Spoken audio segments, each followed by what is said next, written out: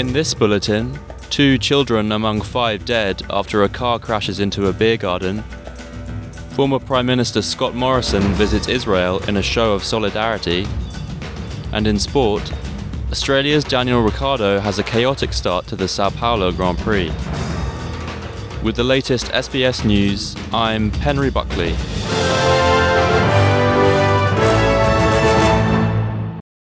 Five people, including 2 children, have died after a car crashed into a beer garden in regional Victoria. Victoria Police says a white SUV mounted the curb and struck patrons at a venue in Daylesford, hitting 2 men, a woman, a teenage girl and a 6-year-old boy. The 66-year-old male driver of the car was also injured. Superintendent John Fitzpatrick says they are still waiting to speak to the driver to determine what happened. 12 Australians have now arrived back home after evacuating from the besieged territory of Gaza. A family of 4 has landed in Adelaide and a family of 3 in Melbourne, while other passengers arrived in Sydney on a commercial flight. They are part of a group of 25 Australians who were able to go through the Rafah crossing into Egypt before the border checkpoint was temporarily closed again at the weekend. One returning couple says they are very happy for the Australian government's help in getting them home, but sad about the continuing conflict. It's been 3 weeks for us. We live in a nightmare. We cannot work, we cannot eat, we cannot just this. Thanks for the Australian government and the Foreign Affairs for helping us, and also for some of the MPs here in the Parliament. They stood behind us for negotiation with Israel, Egypt and everybody. So it's much appreciated. Former Prime Minister Scott Morrison has arrived for a tour of Israel along with former British Prime Minister Boris Johnson.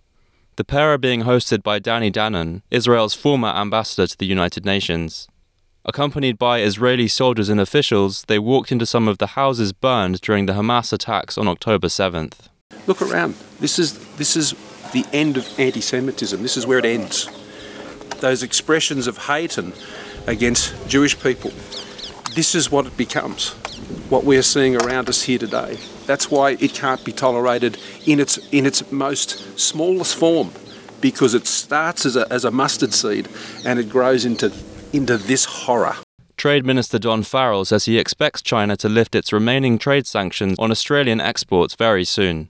Only $2 billion worth of sanctions remain on Australian exports, including rock lobsters and beef, after tariffs imposed in 2020 were lifted earlier this year. Minister Farrell says he has been encouraged by the discussion he had with China's Commerce Minister, Wang Wentao, during his trip to China with Prime Minister Anthony Albanese. I expect that as part of the stabilisation process that's going on with China, as part of our ambition to remove all of the impediments, I would expect that in a very short space of time, we will find that those products are back into the Chinese market. Laws banning the sale of fake weapons, knives and other bladed weapons to under 18s will be introduced in Queensland in a bid to address youth crime. The law will serve as an extension of Jack's Law, which was created after 17-year-old Jack Beasley was stabbed to death on the Gold Coast in 2019. Queensland Police Minister Mark Ryan says the bill will provide an opportunity for talks about knife safety. It's the next step in improving community safety, but it's also a step towards ensuring that there are conversations between responsible adults and young people around safety in community. It's about enhancing safety, it's about the next step in community safety, and it's also about ensuring that young people have the right messages in life.